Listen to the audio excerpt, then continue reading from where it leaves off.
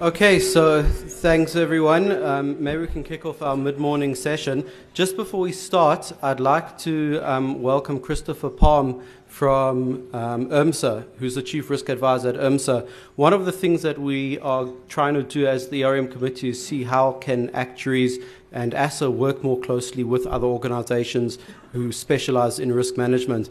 And IRMSA is one of the organizations we've been speaking to, so we're very pleased to welcome Chris to our seminar today. For our next session, I'm very pleased to welcome Dino and Manny from Telspace. Telspace is an ethical hacking firm, and they're going to be doing a very interesting talk for us on including some live demonstrations. I'm not entirely sure what that means. I guess I'm taking a bit of a risk here at the risk seminar, but I'm very excited to see what they get up to. Just a few words of introduction. Dino is the founder and CEO of Telspace Systems. He's got over 20 years of experience and leads the research and technical team at the company. Dino is extremely involved in all aspects of the information security sector and has presented at many international conferences, including Hack in the Box and DevCon. Dino is very passionate about the information security community and is involved in various community-based projects. And is on the review board of some of these conferences which we've just mentioned. Manny is the Chief Operating Officer at Telspace.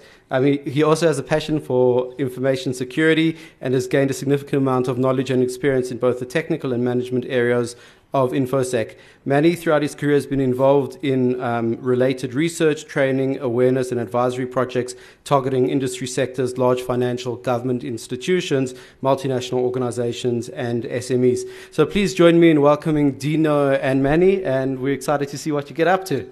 Thank you so much. Cool. It's working. Cool. Thanks for the introduction, Ron. So as you mentioned, we're from a company called Telspace Systems. We wear hoodies because that's the way we can hack is if you wear a hoodie. Otherwise, you're not a hacker, right? So as you mentioned, we work for a company that does security assessments for other companies, right? So it's our job to bypass security controls, both technical, process, people, whatever vulnerability a criminal could find or way into a company, we find that way first. And then we give you a report and you fix it. That's basically in a nutshell. So there's our titles. We will be here afterwards, so if you do want to come chat to us, you're welcome to. Otherwise, there's our contact details. So we're going to be talking about a little bit about the threat landscape. All right, so why do we have to do cybersecurity? And what is cybersecurity? You did notice at the beginning we do have forget the buzzwords. So very much about, there's a lot of buzzwords out there. Cybersecurity is actually one of those buzzwords, actually. So, and there's other things, which you look at the back of Dino's hoodie, it says there, APT, blockchain, AI, it's all crossed out because those are all buzzwords. All right, so you also, if you're a hacker, you must have a picture of cats in your presentation, so I've checked that. You can actually read up on it, it's true. I also couldn't find a funny picture of anything for the agendas, so I just put that there. So where's the real risk and then the way forward, right? So our presentations are pretty much interactive. It does require a little bit of audience participation. Some of you might be participating without even knowing about it, just by being here. Right, so when you look at the threat landscape, there's pretty much two parts of it. There's the threat actor and the threats. All right, so you can't do much about the threat actors. They're always going to be around. All right, you can't go and make the threat actor disappear. What you can do is you can reduce your vulnerabilities so that your threats are less impactful on yourself or your organization. So a lot of stuff I'll be talking about is more for companies, but it's also with a personal spin. So how do you protect yourselves online? Okay, so not just about companies.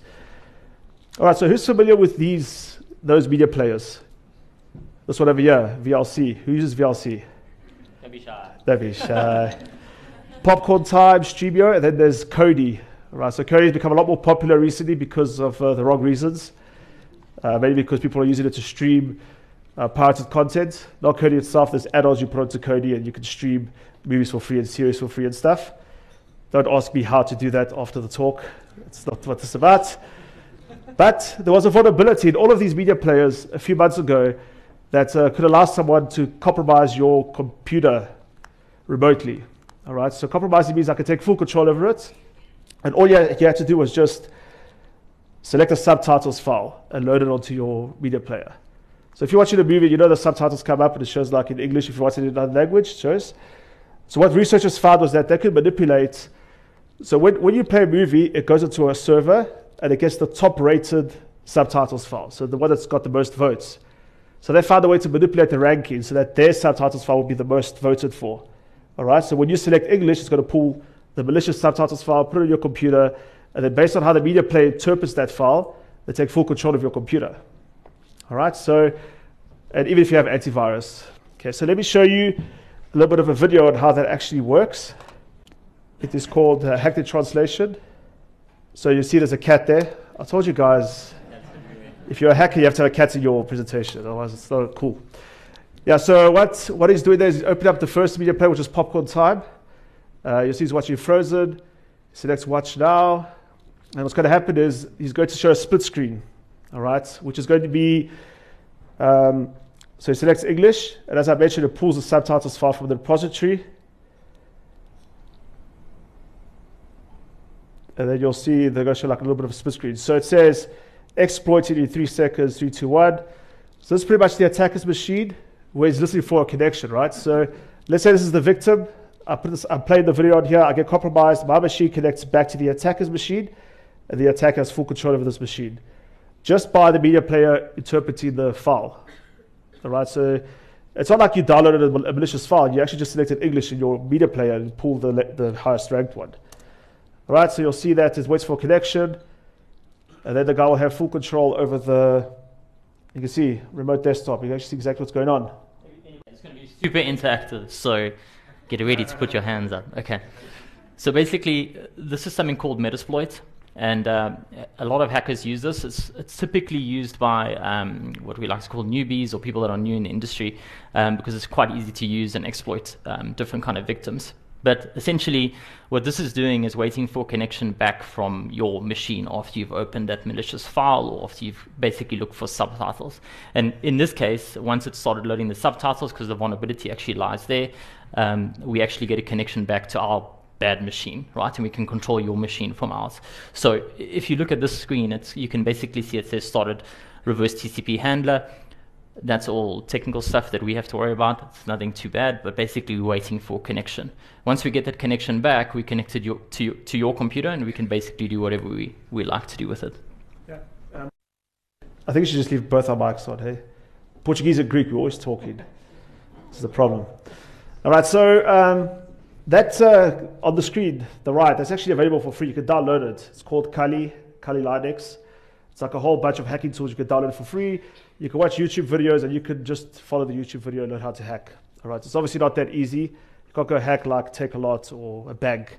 At least I hope not in that way. Yeah, you never know. All right, so what are the lessons learned? What have you learned? Did you guys know about that vulnerability that existed in your media player? How many times does it pop up and says, do you want to update? And you say, remind me later. Or don't update now. Or how do I turn off updates? That's usually the thing is, these things have been fixed in the media players, right? So the vendors released updates for it. They're called patches, where it fixes the vulnerability. But if you click remind me later or don't update, and you probably notice in Windows 10 now, it just forces you to update. You don't have a choice. It just restarts your computer because users kept saying later. Don't want to restart. So a bit of the lessons learned is that you should update your software, right? If it tells you to update, just update it. Okay, so, and also keep up to date with the news. There's a site called The Hacker News. All right, so it's I like to call it a user-friendly site because it's not too technical. So even if you just want to find out about interesting news, you go to The Hacker News, subscribe to the newsletter. I think you get it once a week. And it's a good summary of what's going on out there. And you might find stuff like that. All right, so who's heard of the Internet of Things? Yes. Okay. Who's heard of the Internet of Insecure Things? No one. So it's funny because once I did a presentation and the guy's job title was Internet of Things Specialist, and he got very offended when I put insecure on the screen. He's like, what do you mean insecure? I'm like, well, it's insecure. But anyway. So Internet of Things device is pretty much any device on the internet that's not a computer or a server or a conventional computing device, right? So it's things like your microwave, your fridge, your TV, your light bulb, whatever it is that you want to put on the internet. Tractors, beer taps are on the internet. There's a lot of things that are on the internet, right? But the thing is that these things are not secure by default or secure by design. All right, so under that category is IP cameras. So who's bought an IP camera and installed it in their house or their business to keep an eye on things? No one. One person. Not one. Not one. They can see where we're going with this, I think. Yeah. All right, so how difficult is it to find insecure IoT devices? It's not too difficult. There's actually a website called Shodan. Who's heard of the website called Shodan? SHODAN. Don't worry, that's not a tricky question. Yeah, yeah, straightforward. So there's a site that's pretty much for searching for the Internet of Things devices. So think about it like the Google for finding things online that are not conventional devices. So things like cameras, microwaves, geysers, industrial control systems, SCADA hardware in factories, that type of stuff. That it's for some reason on the internet. Because the other day there was a news article that said that some guys in a nuclear power plant installed Bitcoin mining malware on the nuclear, like the computer that's used to manage to mine Bitcoin because it was a powerful computer, right? And that's pretty crazy. But then you find that they're online on Shodan and then you've got a problem. All right, so what I'm going to do is I'm going to show you a little bit of an example of how to find open IP cameras. All right, but before I do that, I have to do some typing because I'm going to look like a hacker. Text needs to be green. Oh, you're right, dude. It should be green, hey? Okay, so let me just... It's very awkward to type here when this is on... Oops.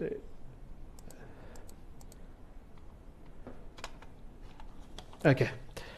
Yeah, so this is for another demo I'm doing just now. Actually, let's just carry on. I'll show you guys just now after my first demo. Otherwise, it's going to be a lot of typing, and you guys are going to sit there and think, what's going on. Yeah, so at a later demo, I'll show you guys how to find open IP cameras on the internet. So that's cameras that have no username and passwords. All right, to show you how easy it is to find those cameras. And then give you a few websites you can actually refer to as well. Okay, so the threat actors, there's different types of threat actors. There's this guy over here that watched a YouTube video, can open up command line and thinks he's a hacker, all right? And you don't really have to worry about this person if you're a big company or a company that's maturing the security, but users or normal day-to-day user, average user, might have to worry about this person. You've got organized crime. That's the guys that do it from 8 to 5. It's their jobs to get into companies, steal money, espionage, whatever the motive is or the goal. And they're proper organized.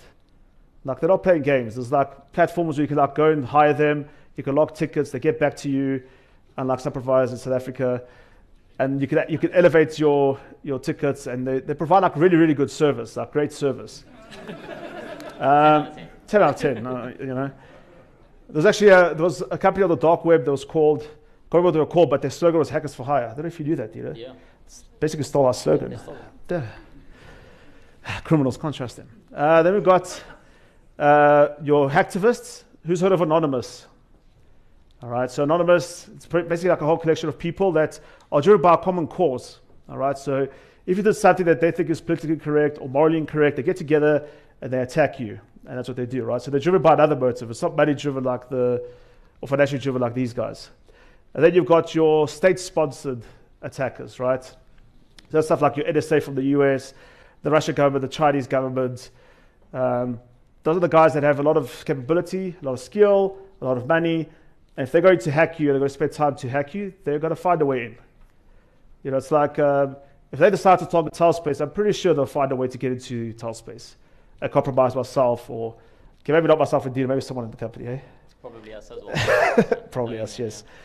And then Let's put that into types of groups. Those are kind of the ones that you know about, right? There's been a lot of other ones called like lulsec before, which are a little bit more malicious. So what tends to happen is the guys like the NSA actually catch those actors and pretty much hire them or use them to basically find out the rest of the group and actually arrest them. So there's a lot of things that go on in the background, but the NSA has got, and a whole bunch of other agencies, I think there's another 9 or 10 that basically do this. They have a lot of money to spend as well, so they buy zero-day exploits. There's a lot of companies that sell them to them, like legitimate companies, and they're not so legitimate companies as well, and people. One of them is called Zerodium, which basically is a and to put this into like numbers for you guys, is that if you can find what they call like a zero-click exploit in iOS or Android operating systems, which are phones, they'll pay up to $2.5 million per exploit, right? So there's big money involved, especially for guys that just, you know, do this because they love it. And the NSA either actually makes those themselves, they don't pay for them because they've got extremely smart people, or they actually buy them if it's something that they really want. So like Manny said, they're going to find a way to compromise you. I mean, and when I talk about zero click, it means you don't have to do anything. Basically, they can compromise your phone or your device. You don't click anything. You just basically get compromised. And that's why they're so valuable. Yeah, I mean, they do things like don't just accept laptops before they get delivered to companies and then do hardware implants on the laptops, repackage it up, gets to the company, it's brand new, they open it up. It doesn't really matter because the way computers work is that the closer you get to the hardware, the more you're able to hide. So whatever you have on top of that hardware is compromised. Doesn't matter if you have the best antivirus, the best security software, the hardware is being compromised. And that's the type of capability they have, where they can actually intercept deliveries, do hardware implants, repackage it, and send it back to the company, right? So that's the type of threat actually dealing with if you're in those crosshairs. But unless you're like a defense contractor or you know, doing something against the government, you don't usually have to worry about those guys. Unless they're trying to get to someone through you, you know, that's another story. All right, so what are the other threat actors that aren't on that list that you can think of? You have to think about it, your companies or your lives. What would be another threat actor that's on this list? Yeah? Staff, right? So your employees, the internal threat. And sometimes it's not just the employee that's malicious, just an employee that makes a mistake, right? So they accidentally send out your whole client list to everyone on the address book by accident. Or they click on a link or things like that, right? So there's your insider, and then there's this guy. So let's say since we've been here, we actually got you just before the coffee break. And while I've been here, what information could I have collected on everyone in this room that I could use to target you? This is the fun part. Yeah. This is when people start to like worry. Like how could I, what could I have done to target you or compromise you while I've been standing here?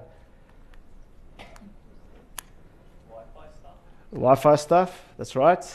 What can I do with your Wi-Fi? Did anyone connect to the free Wi-Fi? No. Not one person.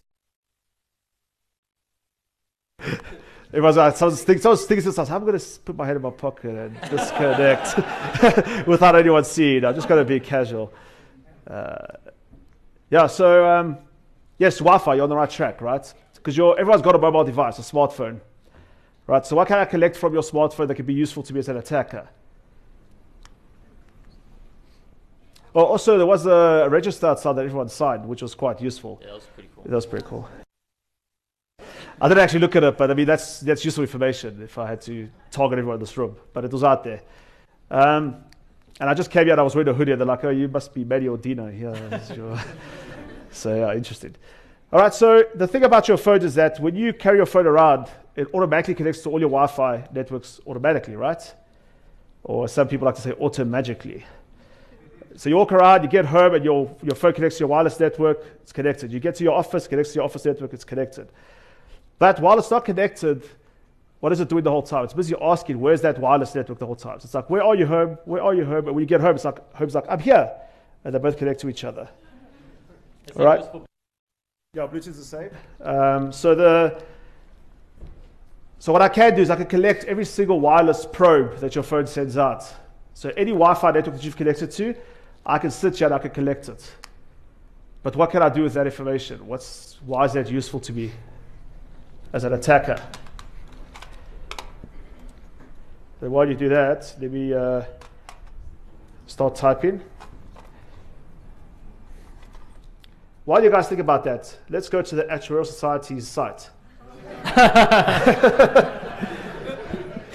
Alrighty. Why are you guys laughing? Don't you guys? Anyway, so yes. Okay, so what do you notice about this site?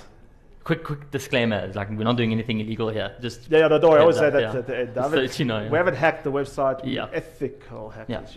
Yeah. Heads up. Heads up. Yeah. So the thing is that if you look at the website's URL, the current Actuarial Society website is under HTTPS, right? So you'll see that there it says it's got a question mark, an exclamation mark there, right? But the URL is the same. All right, but this is not actually the website. So if I had to come here and click on this magazine, because it looks quite interesting, what do I have over here? Oh, by the way, this website's a full copy of the actual website. Everything actually works. You guys, this side of it was pretty big to download. It's massive. It's massive.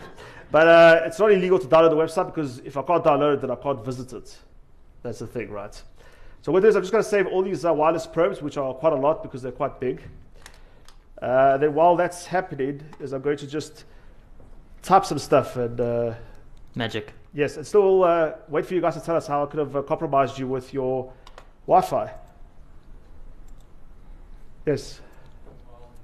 Yeah, so what I could do is I could create what's known as an evil twin, all right, which means that your phone will connect to my wireless point if it's got the same name as your home network, right, because it's looking for that network. Obviously, it's not going to work because your phone's going to say the password is incorrect, and then you'll type it in. But if I come to this venue and I set up something and I called it, Actuarial Society, or I called it ERM, and I put a little piece of paper on each chair as I came in this morning with a password, who's going to connect to that Wi-Fi network? Nobody. Maybe not after this talk. Yeah, so that's one thing, right? Who's familiar with the concept of war driving? From back in the day, war driving. Yes? Oh, you're that old, I'm pretty old. Yeah. All right, so the way war driving worked back in the day was when wireless networks got created, people would go with a piece of chalk, drive around and mark on the pavement if a Wi-Fi network was open or closed with a chalk marking. All right, so you walk past the house, you're like, oh, there's a Wi-Fi network, mark it, drive, mark it. Now there's an app you can put on your phone or any device. You drive around, it picks up a wireless network and maps the name and the GPS coordinates of that wireless network onto a map that's then available for free for anyone to look at. So how is that useful if I'm an attacker or I want to target you specifically? If someone drives past your house and that software's on their phone, they're going to map your wireless network name and the location of that network. All right, so let's have a look at some of these. So somebody here did connect to Always On, which is free Wi-Fi, guys. Broadcast. Mutambo. Where's Mutambo in this room? He's not going to put his name up. Anyway, so your wireless network at home, maybe it's called Mutambo. You've got another one here called Michelangelo. That's cool. Samsung phone connected to Michelangelo, which is across the road. Always On. Michelangelo again. So it's quite a lot. Let me just scroll through because we only got 15 minutes. SEC IT. Some random number there. Might be a cell phone number. Another one. Android AP. He408. Iliad's, Yoko, Android. So there's quite a lot of different Wi-Fi points. Can you guys see where Manny's getting those names from? It's here on the left. Okay, so yeah, if you just look on the left, Manny, you're going to have to probably... Hey, Mary. Yeah. So Mary Wi-Fi. Pretty much you can see Vodafone Mobile Wi-Fi, Always On. That's where he's getting the names from. Yeah, so it gives you a good idea of... and also it's associated with every device. So there's a unique ID with every device.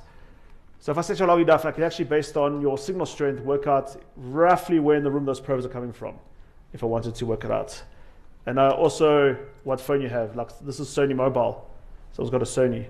I think you can start seeing, like, if we can see what type of phone you have, what your MAC address is, where you are, like, it starts getting much easier for us to actually exploit an individual. Obviously, companies are a little bit easier actually for us, but individuals, if you're looking at like the state-sponsored attacks, like this is literally how they do it, because if they know what your MAC address is, they can pretty much follow you wherever you go.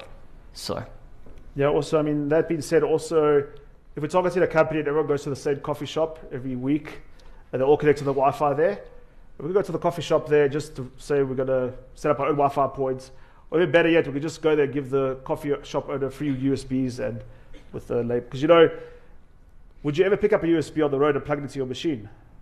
No. Would you pick up a USB with your company's branding on it and plug it into your machine? Yes, that's right. Salaries. Salaries.xls. Exactly. Promotions. So this is the website called wiggle.net. So basically what you do here is that you can come to here. It's up to you if you want to allow your location to be shared. But basically all the purple is Wi-Fi points that be mapped or located, right? So what you can do is you can actually, I think the resolution's throwing me out. Let me just look. Oh, there you go. So let's say we want to look for all Wi-Fi points in Sandton, for example. You can see all those purple are pretty much all the Wi-Fi points in Sandton. And then you can also search by SSID on the right there. So if I type in Mary or whatever the SSID is in there, I can find out if it's someone drove past your house, it'll give me the location on the map of where your house is. All right, so that's pretty interesting. Now the open cameras. So I went on Shonen and I found a few. There's a house in Austria, Italy cam, a church in Ireland, and a Durban scrapyard. So this is the airport. It's nighttime there, now in Massachusetts, in the US. This looks like it's some sort of laboratory there. So remember, this is not hacking the IP cameras, because the cameras are open on the internet. So if you go to something onto the internet, oh dear, hope there's no electricity down here. That's going to be awkward. The guy in the back is like worrying. So this one seems to be offline now. Let's click on there, see if the one opens. That's the church in Ireland. Looks like there's a service going on. No, they're just sitting there. Yeah, so it's a pretty cool church, I think. This one's still loading. This is a pub in Italy. So you can see someone's actually already done that, yeah. Yeah, so someone's already been on this camera, and they pretty much said there, I'm hacked by two. But the owner of the bar doesn't even know. But it's a live stream where the guy's actually having some coffee there. He does look properly Italian though, okay? So also, so that you guys know, it's quite interesting. A lot of guys, a lot of hackers basically do that day to day to let the camera owners know that they're being compromised. So they might not do something malicious. They'll just let them know, like, I've been hacked, as an example. Like, you need to fix your stuff.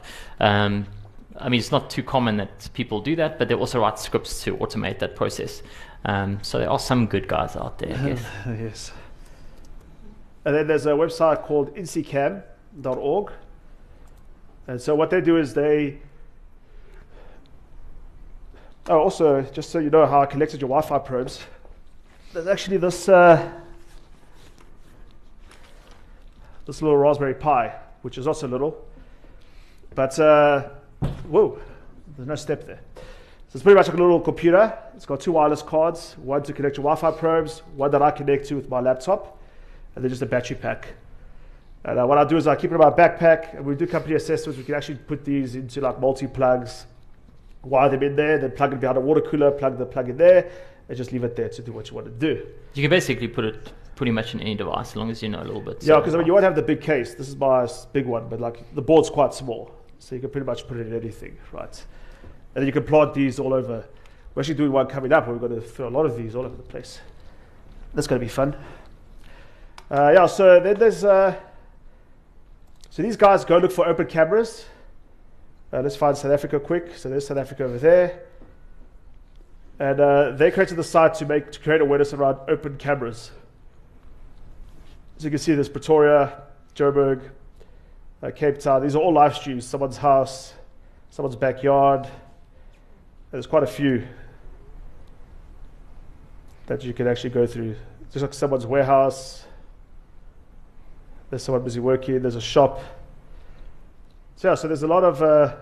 You'd be very surprised what we find on there actually during our assessments, because Manny's obviously just finding whatever's out there at the moment. But when we do targeted assessments, I mean, we go into a level where we see inside bank vaults and we see inside ATMs, and I mean, the list kind of carries on, and that's our job, to find that stuff so that basically they can fix it, you know, and then not random people can find it on the internet like Manny's browsing now. Yeah. Yeah, so just remember that we didn't, first of all, I didn't hack your phones, because sometimes I get this complaint that I didn't hack phones. We just collect your Wi-Fi probes. So I don't know if you turned off your phone, but you might want to turn it off now. It might be too late though. Yeah, so you can set up evil twin attacks, like I mentioned, set up a Wi-Fi point with the same name as what your phone's expecting. You connect to it and you get stuff. Dino mentioned some Bluetooth attacks. There are a few. Usually I do a demo around that, but we don't have enough time for that today. But if you have like an Android phone, for example, you're not getting patches, you should probably turn your Bluetooth off. Yeah, iOS as well. So yeah, just before Vegas, actually, there was a massive iOS issue. Yeah, but there's a very well-known one for Bluetooth, which is called Blueboard, which is quite a critical one because it allows you to take over your phone completely. And that one affects mainly the older Android phones that aren't. It also affected Apple, but they patched quickly. Android takes a lot longer to update there. It's a complicated thing there because it's Google, it's your carrier, it's your mobile manufacturer, so it's a bit difficult to update. All right, so lessons learned. What have you learned? Turn off all devices around Manny and Dino. That's the first thing. But now, what have you learned? Sure, Rod, I think we might be here the whole day because no one's answering questions. We might. Who's the next speaker? Should be worried. So turn off your Bluetooth and your wireless, right? There's always a usability versus security debate. It's very convenient to have your phone on and you walk into your car, it connects to your Bluetooth automatically. It's like really convenient, but your convenience comes at a cost because you expose yourself to some sort of attack surface. Learn from past mistakes. So your IoT devices are pretty much, they're repeating the same mistakes that they did on computers many, many years ago. Default passwords, not patching, not signing. There's a lot of things that are technical there that the guys are just not doing. If you buy a camera online, just make sure you do proper research. Like if it's like 200 Rand, it's probably not the best camera. If it doesn't have a brand name, it's from China, I'm sure you can see your house was stuck in China. And really, it's as simple as like if you get home and you plug in your camera and everything just works automatically, without you having to type in the username and a password, you must ask yourself, how did it all work like that? If you didn't type in the username and a password. There's also like very small, quick wins. Like so, I know everybody's going to say no, they don't connect, but who connects to Wi-Fi at coffee shops and things, and airports and slow lounges, as we saw as an example? So a lot of you do. So who uses a VPN? Okay, so a few of you use VPNs, right?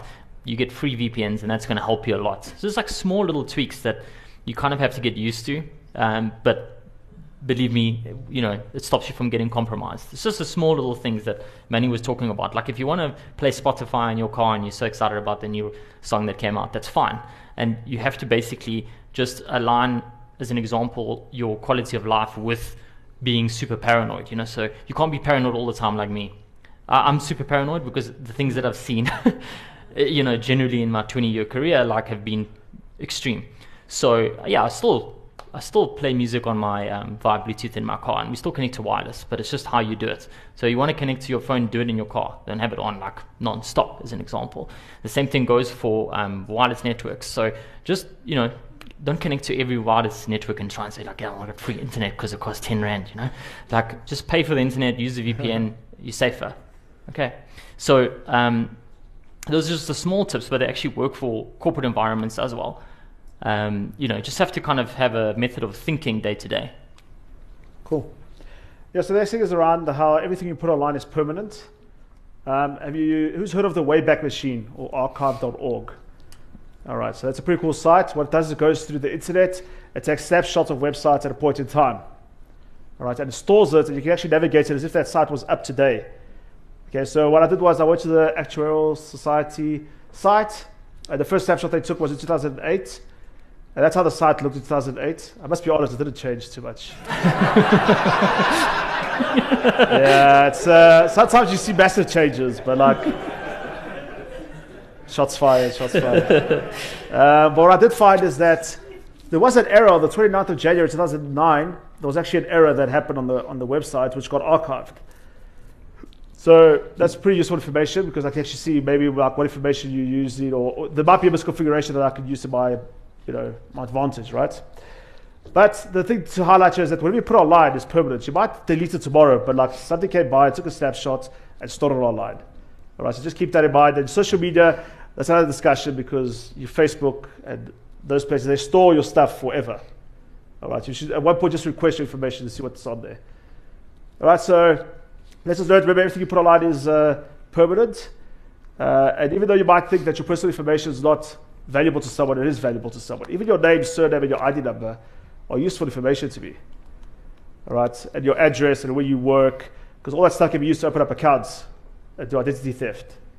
all right? Or I can use it to validate myself when I call into some place and say, who are you? Like, yes. And don't use things like a lot of people use their kids' birthdays, names, or derivation of those as their passwords, and all that stuff is useful. Test your private banker.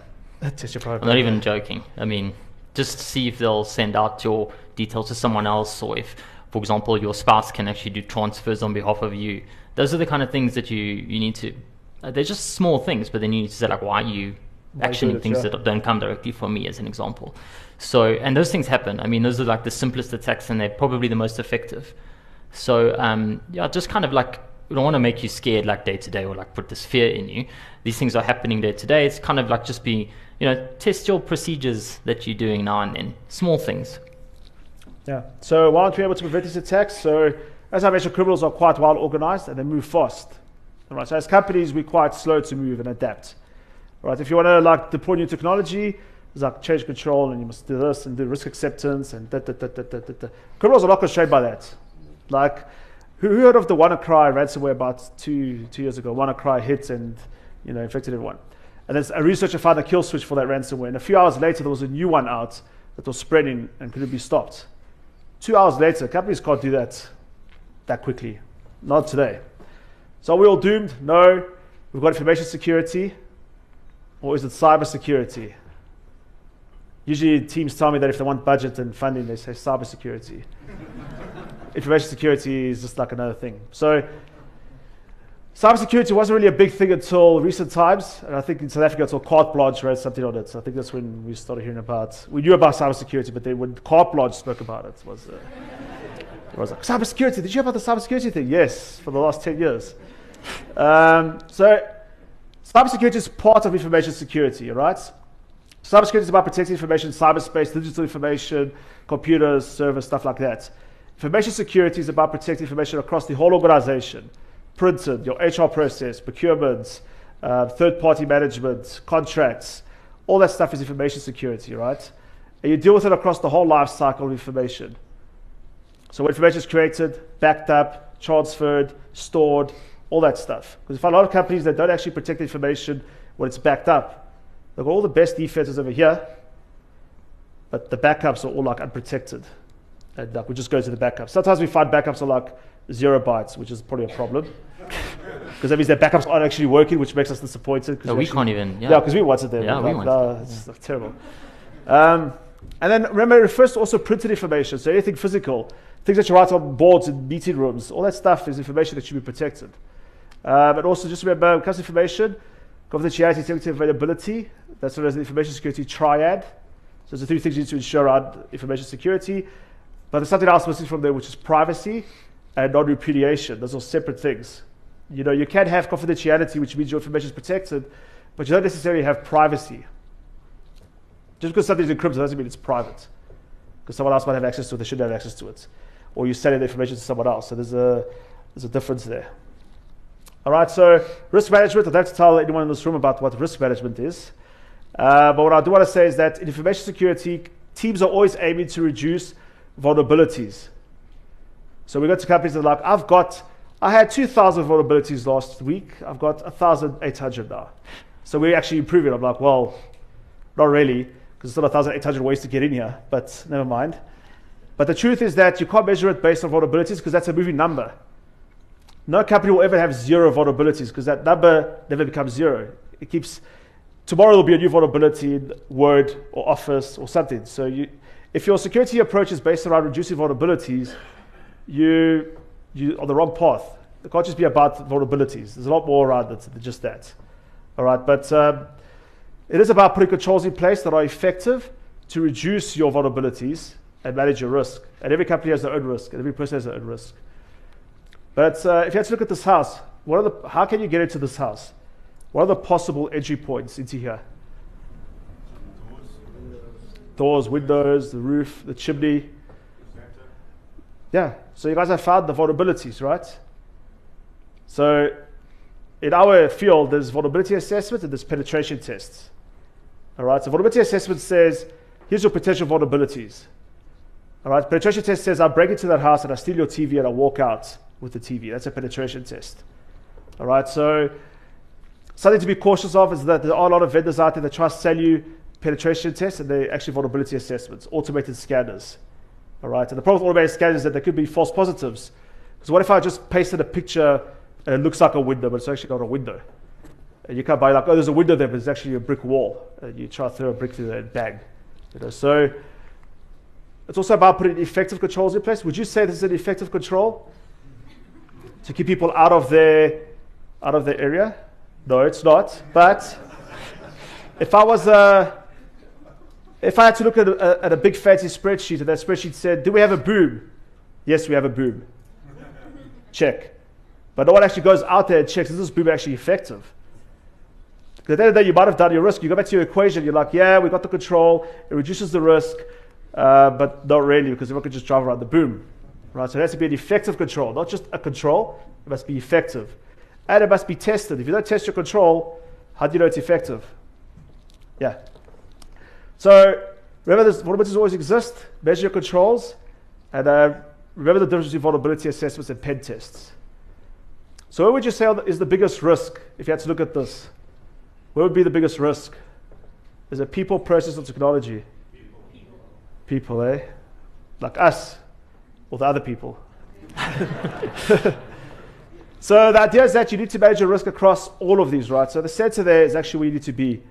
Because you can have the best technology in the world, but if you don't have the right people to run that technology, or that have the skills to run that technology, you've actually wasted money. We get a lot of companies that have massive budgets. They buy the best technology. We like to call them blinking lights because that's what they are. And they sit in the server room and no one knows how to actually use it or configure it. And all the time they just turn stuff off because they couldn't get it to work. All right? And the process around that is important, because if anyone can just go there and turn stuff off without following the right process, then it's a useless control as well. All right? So a lot of times we see this in companies where guys have these awesome spreadsheets with like the roadmap. It's got risk ratings, it's got like green, red, it shows it going down over the time, everyone's high-fiving each other, they're happy. We're managing the risk. Guys, it's a journey, we're on a journey. We're here, we're going there. But in the meantime, the criminals don't really care how far along you're on your journey. They don't actually care how big the spreadsheet is, they don't care if you're certified, they only care about this money, and there is no silver bullet that's going to solve your problems. Yeah, this is really big. I mean, for you guys to understand, because PCI DSS and the rest of these like certifications and they kind of give you a bit of a false sense of security. You know, PCI DSS, okay, cool, like we're fine now, and we can just leave everything. And the hackers are, yeah, exactly, not going to break into us. So this is extremely important because we find a lot of this in our day-to-day activities. Like we often get customers asking us for checkbox tests. We don't do them. We turn them down. Because basically we get a list and we say, oh, okay, cool, they've got a firewall, and like, okay, cool, they're patching like once a week, all right, they're safe, you know. And that's not the case. So just be aware of those kind of things. There's nothing wrong with them. They have their place, but it's not the be-all and end-all. Yeah, I mean, we don't really read the policies and be like, yo, this company has a really good policy, and we just stop our attack and walk away. No, we don't, right? So this happens, and that's usually when they call us in, when something happens. So we're not saying standards are bad. We're not saying technology is bad. It just needs to be used in the right way and in the right balance. Okay, so don't go and think. I know people always say that no one ever got fired for buying Cisco. Yes, but we bypass Cisco all the time. It's like pretty much when we see Cisco, we're like, easy. So what is bad then? So things like your patch management, updating your servers and things like that, your software. The usual excuse we get at companies is that we can't update because it's an old system. All right, it's legacy. No one wants to touch it. It's been here for years. The guy, Bob, developed it. He left. No one knows how to use it. No one wants to touch it because they're scared. And so no one patches it, right? And then someone along the line accepts the risk because it impacts business. They accept the risk. But just because you can't patch it doesn't mean you can't isolate it and segment it from the rest of the network. It doesn't mean everyone should have access to it. You put mitigating controls in place to manage that risk. You don't just say, oh, we do risk acceptance and accept that risk. Because we come in there, we don't care who accepts the risk. We're going to compromise that server, that software. We're going to get access to your stuff. All right, so that's the best case when we do it as part of a test. The worst case is when a criminal does it. Weak passwords. All right, so weak passwords are a massive problem. What is a strong password? Who can tell me what makes a strong password? And I'm running out of time. Ron's going to come drag me off here. What is a strong password? Long alphanumeric special characters. That's right. But it's just actually just the longer the password is, the better. Don't put patterns in your password. Don't be like, Manny is awesome, Facebook. Manny is awesome, F&B. Manny is also, then like you just change the last part, because if I compromise one server, I've got the first part of your password, I'm just going to change the last part and get it right. Or don't make your password August at 2019, guys. I know it's August today. It's spring. September, hey? Yes, or September at 2019 will be your password. Every time we go to companies, we just try those usual things. September at 2019, because it's September, spring. Because someone's like, oh, what should I change my password to? Oh, it's spring. Right. So the whole thing about that is that when we break into a corporate as an example and there's 60,000 users, it's just a numbers game for us. So basically, we just need to find one person with that password. So we basically do a password spray with exactly what Manny said, one of those passwords, and we pretty much get in. Obviously, there's mitigating things in place for like incident response to see someone doing that as an example, but it's what Manny was saying. It's how you manage that risk overall. Yeah, and also don't use your company name in your password for your company password, because we will try that. And don't replace the A with an at and the S with a 5 and the O with a 0 and think it's like clever. We know how to get around that stuff. I think a lot of people are going to change their password. People are like, geez, I better change my password today. So there's also sometimes companies tell us that our pen tests are too real. And you guys went too far. And we're like, we just did what the criminal would do. So if you're in charge of pen testing and stuff like that, or security assessments, don't restrict the assessment in such a way that we can't actually do what the criminal would do. Okay, because the one time I did a phishing assessment, I used the CEO's face, I faked his signature, sent out an email from his email box, and then I got told that I went too far. All right? It's like... You know why? Because people actually reacted to it, and we got in the network. So and I used a topical. It was a very sensitive issue in the company at that time, but I used that because I knew people were going to click on that link, because it was a very sensitive issue. But like, Manny keeps on saying, criminals going to say, oh no, it's the CEO, it's too far. This is a very sensitive internal topic. Exactly. So don't do that. Also, we get this all the time where IT managers tell us that they've got 20 years experience, so they know better. I mean, you and I are quite young. We're so old, but like we're not that old. But we get a lot of times where people say that, I'm the boss, I've got 30 years experience, you don't know any better than I do. And like, why you say you're right? Because I've got 30 years experience. That's already an answer. All right, because you do things like using the hammer to knock in the screw, and you're just wasting, your time, right? So, and that goes for us as well. Like, we're always open to hearing from our junior staff. And the input, we're open to it. Because you can't know everything, so you must be open to learning from other people. Otherwise, you lost. Yeah, so the way about sensitivities we spoke about, check your ego at the door. More years doesn't mean you correct all the time. Certain fields it does, but not in security, not in IT. Your experience, if you don't keep developing your skills, you're not going, it doesn't matter how much experience you have. It's not going to make up for that skills gap that you've got over 30 years. All right, so keep that in mind. Also, we find a lot of IT managers will throw around a lot of jargon. So if you ask someone a question and they can't explain it to you in simple terms, it means they don't know what they're talking about. It's as simple as that. All right? So we find a lot of times audit will come in, risk will come in, and they're auditing IT, and then IT will just throw around jargon, like big words, bang, bang, bang. And I sit there like, it doesn't even make sense to me. I'm like, dude, you're not making any sense. But it's basically this, just a need RAM, HDD, URL, if you IT, that's actually just gibberish. It actually says nothing. All right, so if someone's throwing around jargon, just ask and say, can you explain it to me the way I understand? A lot of times we find boards don't do that because they're afraid to let them think that they're stupid or they don't understand. But the truth is, the IT knows, they're just going to go there and BS is what they're doing. Truthfully, that's what they're doing. I call it BS bingo. It's like beep, beep, beep, bing, basically. So yeah, that's pretty much what I just said there. If they can't explain it in simple terms, then it means they don't actually understand what they're talking about. It's as simple as that.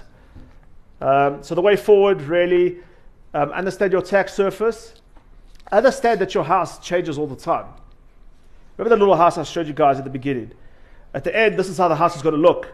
But the idea is that you must put controls in place to manage and protect your house as the house changes. And you know that in business, if your house doesn't change, you don't adapt, you fall behind, your business closes down. So you need to evolve. You can't just get left behind. You need to evolve. But evolve in a way that you actually protect yourself. And there's nothing wrong with Googling and finding answers. The problem is with Google is that there's a lot of answers out there. So sometimes it's just best to rather come and ask, email myself and Dino. We always reply. Even if you ask for some advice, come in for coffee, whatever it is. We're always happy to help. Like, I'm sure when Ron read our bios, we do a lot for the community, so we're very much community focused. And if we could come out to have one coffee meeting and teach you something that you didn't know, we're happy with that. All right, so there's no silver bullet. This dodgy guy selling you the products that's going to solve all your problems does not exist. All right, so looks like a second-hand car salesman, eh? Anyway, there's no silver bullet. Remember, attackers don't worry about scope. There's no exclusions, and attackers don't have time limits. All right, so we get a week to hack into a company. Attackers have unlimited time. So if we come to an assessment at your company, whatever it is, give us the information that we would find anyway. Don't be like, oh, you're a hacker, find a way in. Yes, I'm a hacker, but I've got a week. Other hackers, or the bad hackers, have 200 days, or whatever it is. So rather give us the information that we can find anyway. And stop trying just to pass stuff and pass the test. Because you might beat the pen test, but you're not going to beat the real world attacker. All right, so just keep that in mind.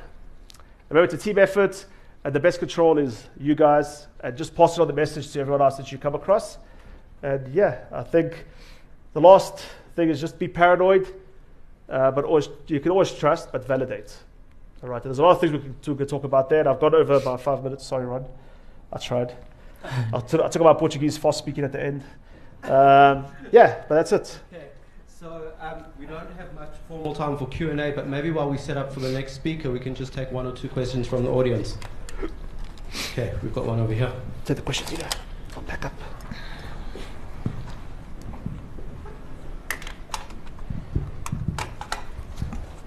I just wanted to ask, what's your opinion on password managers? So if, for example, you have one password that's fairly long and it's random, etc., and you use the app where you say like, okay, I need to make a password for FNB, it needs to be this character, and it generates one for you. So I'll say for those opinions. Yeah, I mean, password managers like LastPass and KeyPass. Yeah, they're very good. I mean, we encourage them. I know that a lot of the, like for example, one of the banks had a bit of an issue with that last month, and it was all over Twitter because they stopped allowing password managers to actually input in their fields. But yeah, we encourage that. Like super complex passwords you'll never remember. Yeah. Look, I mean, if it's a very targeted attack, we can obviously get into your password manager and use it. But by that stage, we're already on your computer, right? So for me, password managers are a must. Yeah, so just to add on to that answer, everyone has their own attack model, right? So for me, for example, anything that affects me financially or personally, like my reputation, social media, bank accounts, that's never in a password manager. All right, but stuff that doesn't really affect me, like newsletters, whatever it is, that's in a password manager.